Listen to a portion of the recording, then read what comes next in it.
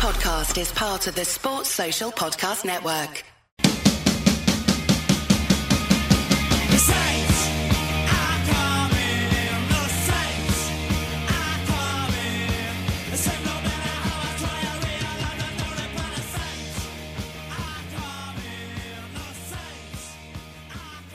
Hello, you miserable bastards, and welcome to this week's Misery Hunters podcast. I am still not Jamie Coburn. I am Mark Jardine. Jamie is currently trying to withdraw 2 pre-ordered amounts of money for St Mirren Lager out of his bank account and to disappear to the Dominican Republic. Good luck, Jamie. Most of the other guys also not here. Not to quote from the WhatsApp, because that would be unfair, but they just said, fuck all you and fuck off. So that's fair enough. But joining me is the one and only Sam Smith. Hello. Good evening. How's it going? You all right? All good, all good. Just scrammed at McDonald's there, so even better after that, to be honest. Good to hear. I took the day off work today and spent most of my mid to late afternoon fanning around in the kitchen trying to make an edible buttered chicken by the time my wife got home from work. I've made butter chicken like twice before, but it's from the Gusto recipe, right? Which are fairly easy to follow. And I don't know why, but for whatever reason, when I make it, I kind of tend to dry it out a bit too much, and it's not as like creamy, which is annoying because a good butter chicken is a great curry. Pretty good creamy option here, although low calorie because I'm trying to be one of those people. Class. So all natural yogurt and chopped tomatoes and shit like that. What I don't get, and we will talk about something at some point, what I don't get is that my wife, if she's making that, gets in from work and then it takes about 20 minutes and it's sorted, and I reckon I probably had to block out about 2.5 hours. It takes me 15 minutes to chop onions. It's the thing though, that when you get a recipe card or something that says, "Oh, this will take," like Gusto. For anyone that's like listened, I probably know what I'm talking about. Gusto will tell you that it will take 20 or 25 minutes, and it doesn't, because that assumes that you are a Michelin star chef that is able to cut vegetables at like in between. Like there's like certain instructions, but like fry off your chicken in the pan for 2 minutes. It'll be like, meanwhile, chop 4 onions, 8 potatoes, 16 cloves of garlic, and 2 tomatoes, and you're like, well, fucking not going to be able to do that. No one can do that. I was looking for something for my right hand to do. I essentially cook. I cook like Eamon Brophy reading an auto cue. About the same level of comprehension, like James English trying to read out a script. That is that, especially when he gets known racist misogynists on. Good to have you with us, brother. I wanted to give you the chance to put your side of the story across. Look interested. Turn away. Oh, sorry, wasn't supposed to read that bit out. Fucking idiot. Anyway, we're a St Mirren podcast anyway, and there's a St Mirren game to talk about. And that St Mirren game to talk about is St Mirren 2, Ross County 0. We're back. We're going to the Europa League. It's all sorted. What was anyone ever panicking about? A football masterclass. Where do you want to start? We'll start with the team. I know, and I think with once the dust had settled, I think there was some recognition that the second half against St Johnstone, we played some reasonable football. We created chances like we want to, or like Robinson wants to, by playing in behind, and we just didn't put them away. Felt like we just carried that on, but had a bit more composure about us. Aye. Just kind of chipped away this time. And to be honest, the first half wasn't brilliant, but second half I thought that's the St Mirren that was racking up points at the start of the season. Aye, we were really good. Most of it probably down to McMahon and Ayunga. Is that Ayunga's fourth appearance since he's come back, and you're probably now seeing him getting really back into the swing of things. We'll go on to his goal, but just everything outside of that, he was really, really good. You know, I think you kind of got to see all the main attributes that he has. I actually forgot how quick he was as well at times. Yeah. I think it was the one where he plays the 1-2 with McMahon that Laidlaw, that went down low and Laidlaw got the leg on it and it deflected over the bar in the first half. Parries it down and then up. Yeah, you just see how quick he can break away for defenders, and like I think Ross County are kind of fairly handy at the back. The three guys that they play there, they're pretty mobile, and Jonah and Stav gave him a torrid time. I'd seen a lot of people kind of going on about McMahon and saying, "Oh, why is it taking till December for him to get a start?" But I think Robinson was pretty clear in what he was saying after the game. He said that he's coming from a culture that's totally different from ours, where I think he had said like strikers in the Israeli league don't press, they're fairly lazy. It's 38 degrees. Like, yeah, you're going to go hang and wait for something to come your way. And also there's the small matter of the thing that is happening in his homeland as well. So like, yeah, there's a lot of factors into why his eye might have been off the ball, but I mean he certainly took his chance, and he's a stick on the start this weekend anyway.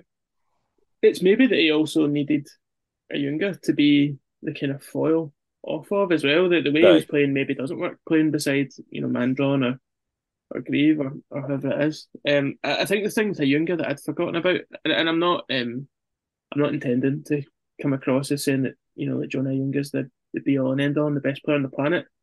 I think there's a reason he plays for St Mirren, but he's someone that showed that he was capable of so much, and if he could put a run together, as the kind of guy that makes a real difference for a team of our kind of size. But the thing I'd forgotten, see if you compare it to Mandron playing that central role where most of the kind of longer balls are coming towards him. Mandron's good at getting up and winning things, and if he gets up, generally speaking, he's kind of nodding it over to Tanser or to if Kelty's maybe caught up or whatever. He's kind of nodding on, and then you're trying to build something. See the amount of times that the ball like hits Ayunga and gets to his feet, and then his first like touch with his feet is to take it into the pitch or to turn a defender and just open up space. And by then, it's what we were seeing last season. It's guys like O'Hara and Kelty and folk overlapping him and getting chances, getting space on the side of the box and putting more crosses in. I think Ayunga played really well, but I think he also brought so much out of other people. Especially, we've really missed that.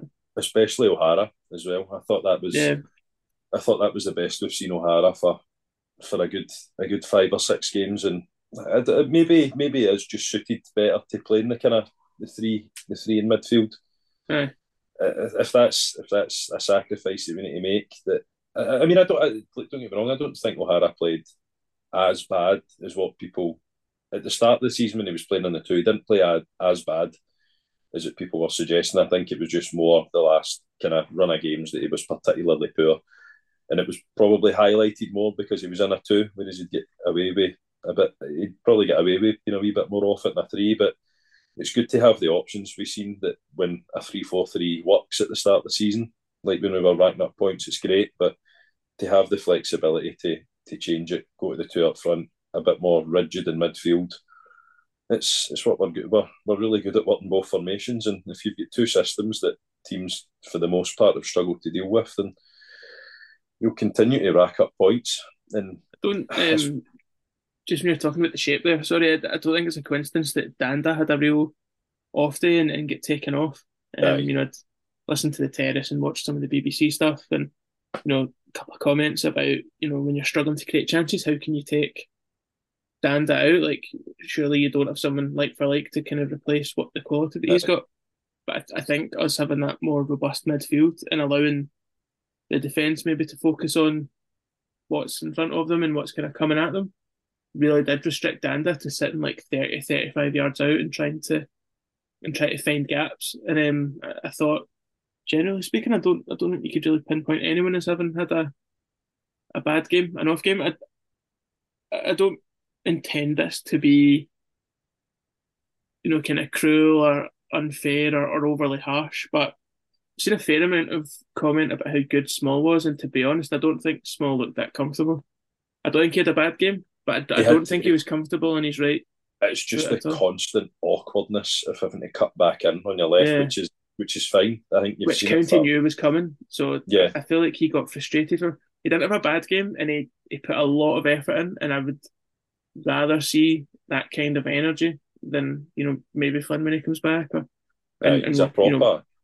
He's a proper threat going forward as well. Even when he's not, yeah, of course. even when he's not on the ball, you've seen a few times in the first half, and then maybe latterly in the second half, because he did begin to tire a bit, and understandably so. He's not played like consistent football for a while, but he makes a lot of runs into the back post and kind of that sort of area, and it's given defenders a lot to think about. But I actually forgot it was the run that he took on in the second half when I can't remember who it was. It was playing left back, and he just absolutely he just smoked them like. The guy was, I think Small might have started like maybe 5 yards behind him at one point with the ball. It's like 5 yards in front of him and then ends up just miles ahead of him. Like he's, I thought he had a good game, but I maybe blown a wee bit out of proportion because we've not had a real performer in there since Strain got injured. I actually thought, I know it was only for 15, 20 minutes at the end of the game, but I actually thought we looked really solid and also looked as if we were making use of the space in front of us when Fraser went out wide and Bolton came on. I actually thought we looked really solid in that. There's two fairly good appearances for Bolton, I'd say, in a row. Yeah. Which there is the kind of you're questioning why a guy with the pedigree that he hasn't played more games, but Fraser's not really Fraser in his whole time at St Mirren's really put a foot wrong. So it'd be harsh to really bring out a guy who Robinson probably sees as fairly integral to his team just for the sake of giving a guy game time. But again, like we've got, 6 games in the next 3 weeks or something. Like as we've been saying for the last wee bit, there's plenty of time for these guys to get their shot in the team, and I'm sure based on we thought it was a bit more of a larger sample size you've got, because I think that's Bolton what he played like. Did he get 25 minutes there? 25 minutes. And then obviously get a full half against St Johnstone. He looks good, and it's maybe just been unfortunate that he's running the team. But I feel a bit better about the squad after the win at the weekend, because guys have come in off the bench and took their chance. And I think you saw the squad being used effectively as well. I think one of the pretty reasonable criticisms after the St Johnstone result was the substitutes and being a little kind of not them individually, but the kind of decisions that were made being tough to understand. Whereas I think Saturday was a really kind of concrete evidence of actually the squad being this way, where you've got McManny and Ayunga starting. Mandron and Olasanya, when they come on, I thought were really, really effective at what you needed them to be there for. They just pinned Ross County back and stopped them building anything, pressed really well. It's 2 games in a row, and even, which surprised me beyond belief, was even Ross Davidson said that he thought Olasanya looked good again. It's a first time for anything. Next thing you know, he'll be complimenting Junior Marais.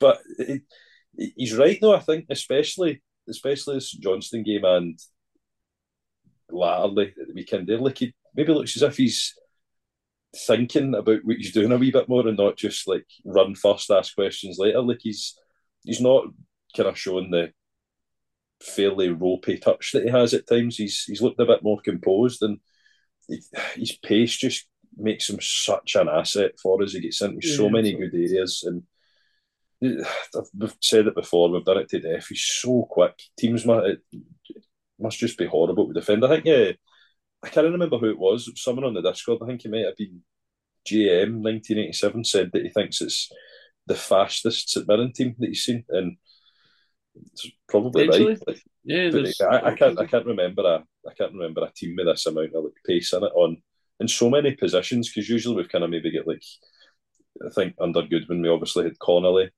but other than that, and the whole time never really had anything else. Like this team's, I don't want to say they're just a team of athletes, because it really kind of undermines what they're all really good at, but they're all guys that are probably the fittest St Mirren team we've seen, and probably the most athletically capable anyway.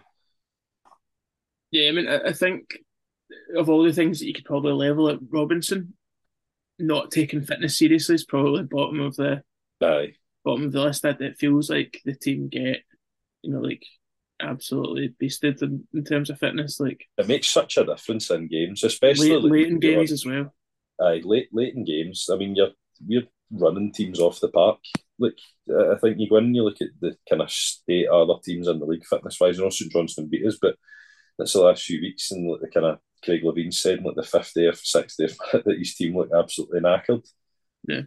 Whereas we don't really ever look to stop, and considering the volume of games we've had, and fair criticism about the performances in it, one thing that you can't really say is that they don't look fit. Definitely.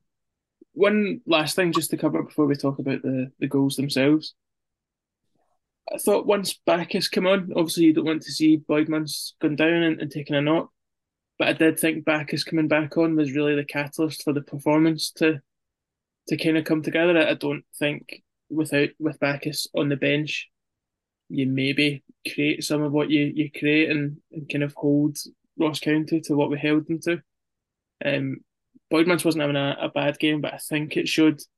And I can't remember if I said this the other week, but I think if you look, if we're now playing a midfield three again, and you're including Kelty, so we've got the four options that are going to likely play. I think Bacchus is probably the first name on that list for me. You know, O'Hara's club captain and all the rest, but Bacchus is the one that I don't want to see sitting out. And really, I would be kind of working out what you do with the other spaces based on Bacchus being in.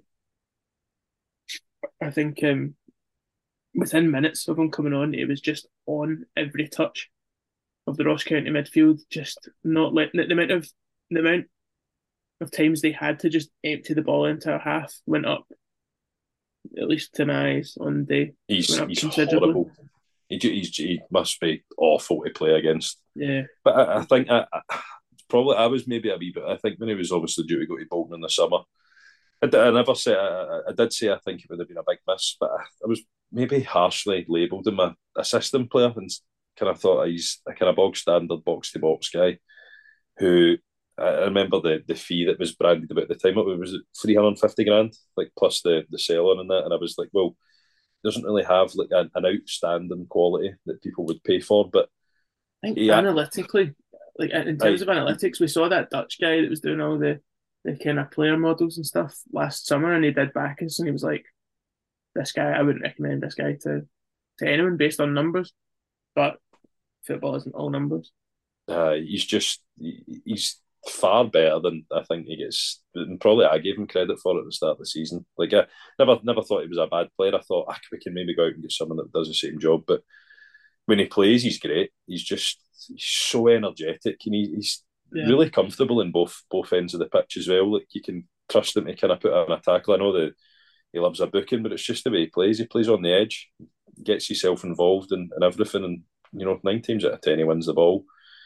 He's really comfortable driving forward with it. And, we've seen at times as well, in his whole spell, he's pretty capable in the box as well when he gets the chance. But, I'm with you. I think in the midfield, he's got to be the one that we kind of build it around anyway. He's the irreplaceable kind of package, I think. And then the rest, you're just kind of working out how best to support that. I mean, I don't think Greg Kelty specifically should be dropped, but I'd be interested to see what a Bacchus, O'Hara, Boydmans midfield did. It's probably fairly similar. It's probably fairly similar to what we've seen for the first half of last season. You're 11 Bacchus to kind of play Bacchus on the left-hand side, O'Hara on the right, and then you've got, it would just be like having Errejón back there again, pulling the strings. We'll go from there into the goals that won us the game. First one, the now traditional long VAR wait for it to be confirmed. And to be honest, it did, I think, a quick shout out to David Nichols. It was him that I'd seen sharing the kind of like zoomed in replays and stuff.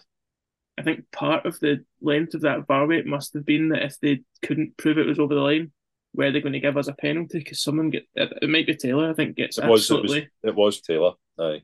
It gets absolutely buried. Was it Neil McCann who said the Ross County defender done well to haul him to the ground? Like, well, he didn't, because one, the ball hits off the guy who was hauling to the ground and goes in the back of the net, and two, it was a penalty. So Neil McCann is very much a kind of like Forrest Gump figure. I usually don't mind, like, as a pundit. Dreadful, man. He's got this kind of like incredible story where he's played football in all these places and done all these things, but when it comes down to it, he's not a smart man. He just Like, yeah, there's a lot of guys like that, but I don't mind them. But that was moronic, man. Like, I don't know, I can't remember who it was that brings Taylor to the ground. He's like all over him. Like Taylor lands on his back. He's like the guy is that all over him. Like he gives me I mean, kind of. I don't think he's like as a pundit. I'm being a bit harsh, right? He's generally okay. I can't imagine him as a manager. Like he's got decent ideas, and I'm he's sure not a like nutter as well. but Like, it gives me like Cathro vibes. I just can't imagine he can talk to people. but I'm pretty sure he's a bit of a hothead. Like apparently he's. Right? I think I remember for his time at Dundee, there was like a lot of stuff in the press that he was like squaring up to players and that. A kind of John Collins type.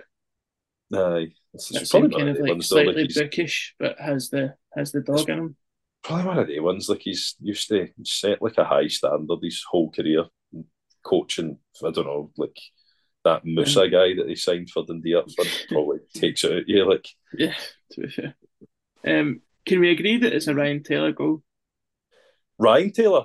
Yeah, Oh, give it to no, Ryan Taylor all you want. I've made a File complete that ass of up. that one. File that alongside Jason Gordon, but They're determined to give it to I Richard don't Leake, but know. I'm giving it to Ryan Taylor. I don't know why there was like I think in real time, obviously, when you and Callum are on the mic, you can't really see who it hits. But I can't believe like I'm in disbelief that the bookies didn't pay out on. Do you see that guy? It was a St Mirren fan who says he puts Richard Taylor on to score first like every week, like just as like a kind of Yeah. off it will come in, he'll make the money off it, and like the bookies didn't pay out on it. They just go by Even though Opta though. They don't. they Doesn't just matter what actually happened. It's who Opta give it to. So but that's fucking wild. Like, yeah, but yeah, I think that's his first goal for the club as well. Obviously, get the one ruled out against United at Tannadice last year, but probably he didn't know much about it, but he definitely deserved it. Just came at such a good time, Mark. I watched the full game back on Monday when I was allegedly working, and I think again it's capped off another good performance for Taylor. He's just I rave about him every single time I'm on, but he's just so comfortable, just such a great footballer, and coupled with the fact that he's a really good defender as well. Just delighted for him to get a goal. Everything good we do. I've said it on comms on Saturday. I've said it on here before, and I'll say it again. Everything good we do comes because either Taylor or Gogic breaks the lines, and teams panic in midfield and come to him, and it creates space, and we then run into that space. It's not an accident that happens. It's constant. I'm a big fan of Taylor, and I know there's some of the kind of like Facebook guys who still just don't have it because he once made a couple of mistakes and he doesn't empty the ball 60 yards and all the rest of it. But he is the kind of defender that a guy like Stephen Robinson managing a team like St Mirren just dreams of getting. A guy who I can't imagine they're paying the world for, who looks as if he's been undervalued and steps straight into this level of football and is just at it. I'm a big fan of Taylor. I actually thought when Dunn came on, he was fine as well. He just kind of saw the game out. I also thought Dunn was all right against St Johnstone as well, to be honest. I know he makes a big mistake, but did we done a podcast in St Johnstone? Yeah. We did one the day after. Yeah, we did. I was in the middle of that there, but let's not talk about it. No, I thought Dunn was all right. He does get a lot of criticism, but I think you're in the same boat as me, and probably the same boat as a few others. Like for the most part, Dunn's been a good player for St Mirren. 3 or 4 games out of every 5, Dunn's pretty good, and even in those games where he's not great, he maybe makes a mistake, half the time. If that's not getting too convoluted, like it's not as if every time he's on the pitch he's threatening to ruin a result for us. Most of the time he's pretty consistent, he's handy. I have had enough of watching the Dunn diagonals, but I think that's just because we now see with Taylor kind of what's possible if that person in that position just stayed on the ball, or Taylor's really good at like zipping one low to where he's going as opposed to aiming for. Taylor's probably everything that Robinson wishes Dunn was. Yeah. I think I've said it before, like when I've done the open goal thing before, like I was talking to James McFadden about Robinson and about Dunn. Oh, friends. Yeah, my friend James James. McFadden, Yeah, friends. Oh. who did actually turn round when he was on Sky Sports duty once and said, "All right, big man," but Good man. listen, I'm just that big time. But he'd said like, "Oh, I'd like done as like, I was like, oh, like it feels as if like O'Hara's like Robinson's son," and he was like, "No, Charles Dunn is Robinson's son." But he was like, he absolutely loves him. Yeah, That could probably make sense. Like, yeah, we're just pretty blessed, I think, for the first time in a long time that we've got good options bit of everywhere on the depth. two For sure. guys that if they come in the team, I'm fairly comfortable they'll do a good job. But obviously, if both are fit, Taylor's got to play. Only place to go after this is to talk about Big Jonah's icing on the cake. It's just everything I've wanted to see from this St team since the end of January when Ayunga did his knee, just finding the yard and just lashing one past Laidlaw, who I thought had a great game otherwise. Probably Aye. a little disappointed to get beat at his near post low down, but He's such a hard. I think that's. I've seen him get a fair whack of criticism for it, but that's an unbelievably hard shot for so many reasons. at Because a one, horrible height hor- and it's at a horrible height. It's yeah, bouncing right before him. No keeper's expecting him to shoot there either because he kind of like, looks as if he's maybe going to go out left and kind of go out towards the touchline, but he yeah. doesn't. He just wraps the right foot right round it. Good pace and a great goal. Just so happy for him as well. Like Yeah. You can that's see a the big one players because were made up for him as well. that's the monkey off the back, isn't it? That's the first goal that he's probably been desperate for since he's come in. He's obviously had a He's couple of looked years. he's looked desperate for it as well. I think there was one in particular in the first half where I think he just couldn't get it out of his feet. There was it him that drew the save kind of low down at the near post? From Laidlaw, yeah, he did. Yeah, I think that Laidlaw was kind of getting the better of him, but I just so happy. Just the pure relief when that went in as well. That you kind of you knew you had because it's this St Mirren team. I don't have any doubt that once we go 2-0 up, I don't think we've chucked a lead like that under Robinson. So I don't. I'm racking my brain. The only lead that we've chucked, although it was a single goal, was the St Johnstone 2 each yeah, last season, which was a proper aye, chuck of a lead. But yeah, I don't think we're in a bad spot at all. And I think it was just a reminder of the stuff that we do well. I'm not pretending that we haven't just had a fairly rough patch of performances, and I don't think Robinson's hidden from that. no, I mean, not at all. I think he's been fairly realistic, but that did feel like the win we were waiting for on Saturday. Kind of proof of concept that we were going to have to rip stuff up and start again. I would expect fairly similar team to um, come out on Saturday to face Motherwell, maybe with the exception of Backus back in for Yeah, Boydmans. I think it'll be the exact same team, but I just that one change. I don't really see. I think especially with is it Casey out now for Motherwell, so they're going to have to do a bit Really, of a rejig of their kind of back three. I think it because it was Blaney, Casey, and Butcher because I think Paul McGinn's still out, and obviously the Casey being out's a bit of a blow. So I don't know. I really have no idea what they'll do. They're a bit of baller, to be honest. I think you look back the start of this. Is it 13 games? That the start of this 13 game run was us winning at Fir Park, and they didn't play badly They, that day they at all. I remember. Sorry, Mark. I remember the start of this run because if you get the run up and it's like Yeah, I've just pulled up there. Rangers, St Mirren, and Celtic, and in So all three games they played really well. yeah, single goal defeat. So we win 1-0 at Fir Park.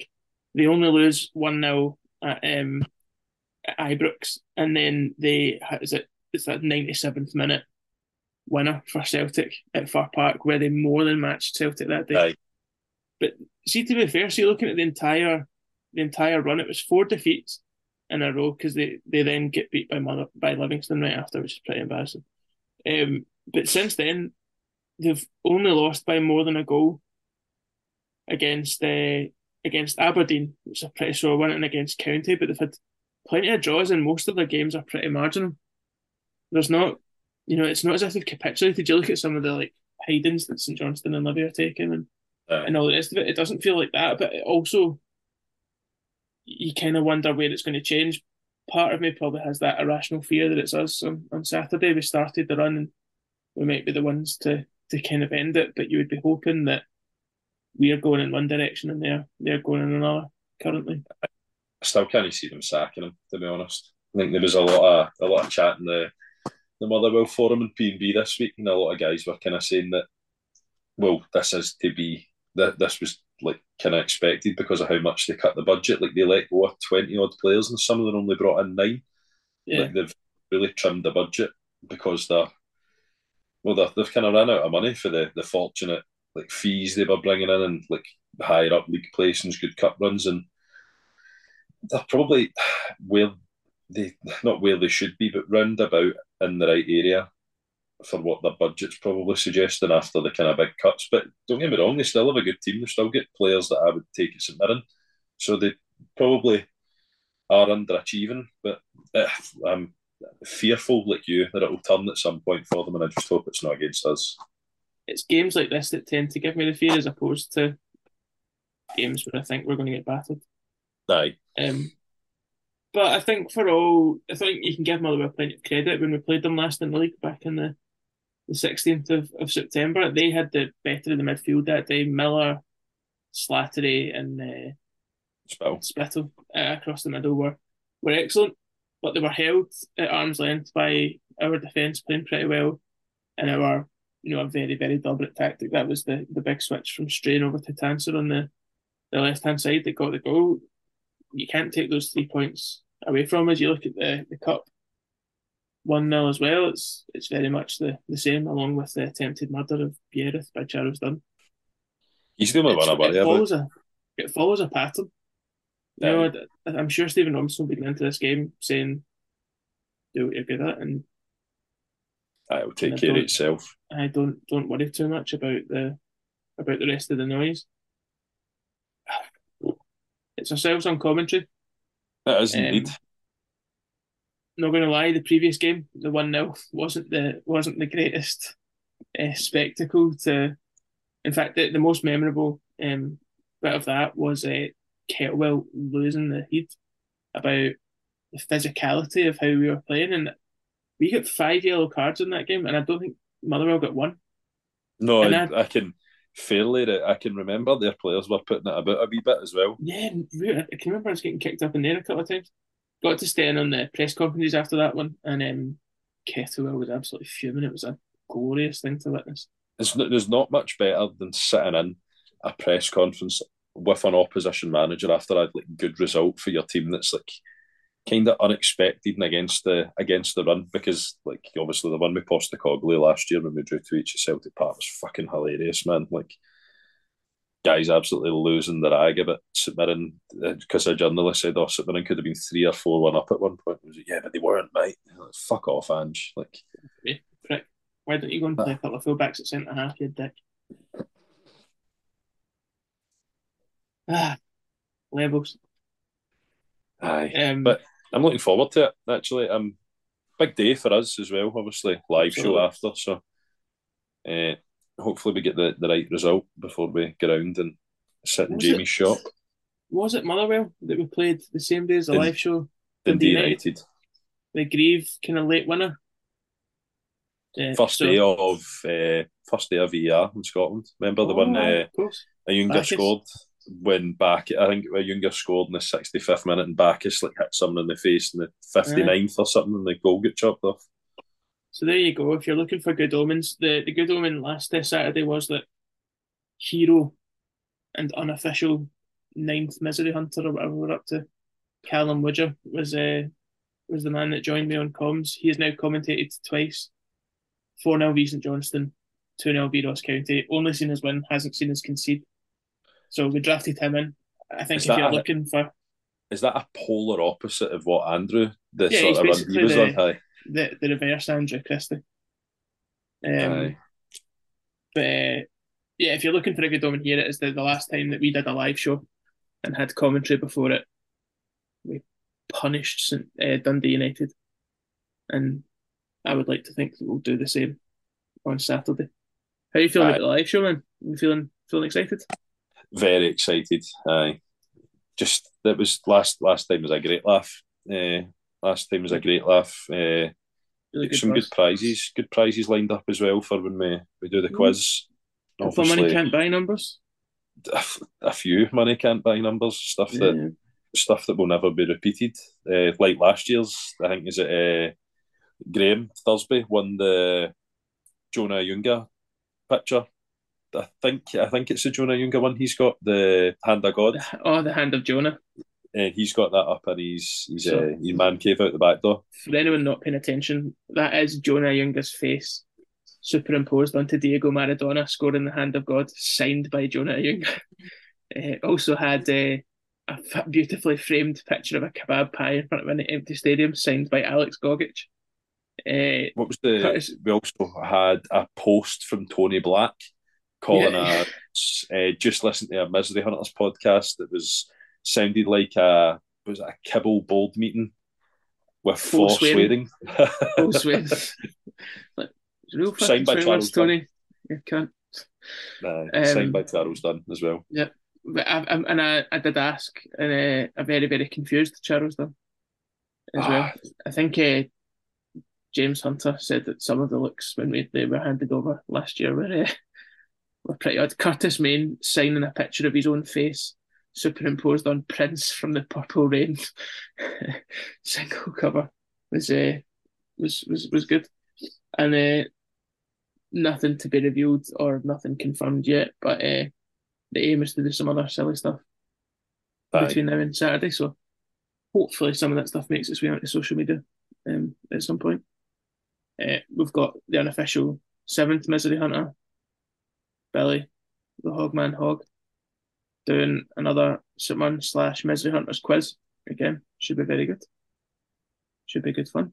And hopefully stick a bit of money in a bucket for the charitable foundation as well. On top of that, if we can, and lots of money behind Jamie's till, because I am getting pissed. I haven't had a meaningful baby in about 2 months. And this will be meaningful. Yeah, I'm going to get pretty silly, I think. Is a lot of pressure on the bar staff, who one of them will be the person who usually brings me my dinner on the podcast. So she will now be bringing me my pints during the podcast. Well accustomed to facilitating our shite, so God help her. But I think I'm really kind of just thinking of the commentary on Saturday as a bit of a starter. Just now my head's pretty much at the live show for now. So another day off tomorrow, hopefully settle some of the ongoing nerves tomorrow, and it'll be all good. It was so much fun last time. I was pretty blasé about it in the lead up. The day off, I was shot myself. Yeah. And then actually once it started, it was a great laugh. It was a really nice crowd, and it by all accounts it looks like a similar kind of vibe this time. So no one to worry about in terms of trying to derail the proceedings and forces to talk about the Herald newspaper or council planning. Or I think the only thing that was on the kind of top of my head about the live show, if you have a ticket and you can't make it, if you're on the Discord, fire it on there. It's probably the way you'll get rid of it quicker. If you're not on the Discord and you have a ticket, just DM us and we'll see what we can do. Because I'm fairly certain there might be a couple of people looking for them. I know we've had tens of thousands of DMs with guys asking for tickets, but we've got a priority list of people who have bumped out at the top of the queue. The venue has a capacity, we really couldn't sell more than 1,500 tickets. We drew the line at the average Livingston home gate, and we thought anything more than that, we're probably crowding in a wee bit too much. So 1,500 is what we went for. I think, Samuel, we should probably leave it there. But hopefully this time next week, the intention, I think, will be to release the live show as next week's podcast. The first section will be dealing with the Motherwell game in the kind of usual fashion. So that, plus some other stuff with all the libel and gossip removed that you can only hear if you buy a ticket, should be released at some point next week, I think. But we'll make that decision on Sunday, I think. Once we see how it we've goes. listened back. We're also not giving anything away quite yet, although if you've kept an eye on our Twitter over the last month or so, you'll maybe know, hopefully, another fairly exciting podcast to come out unrelated to current form and fixtures. Hopefully recording that on Monday, and we'll reveal more about it once it's in the can, and we can send it out to everyone. But early signs are, I think it's going to be a really interesting chat for yourself and Jamie on Monday. Can't wait for that one. See how that goes. So you will be hearing from us over the weekend. You'll certainly see pictures of us out on nuts, I would have thought. And should be some interesting stuff from us next week as well in the lead up to Christmas. So I'll just go straight down the line. It's nice to have, sit in the main chair and get to say this every now and then and put the pressure on you to come up with something. I'm just going to come out with that. Fuck Alex Rae. Fuck. I thought I'd make a double Gary, fuck Alex Rae there. Nah, fuck Gary McAllister. Of course. Baldy Napper came up on my Twitter earlier doing an interview. He works for his little Al Etifaka, whoever it is at now. Oh, is he out there with? Yeah, fucking bum. Imagine having access to the entire Saudi wealth fund and spending it on Jack Hendry.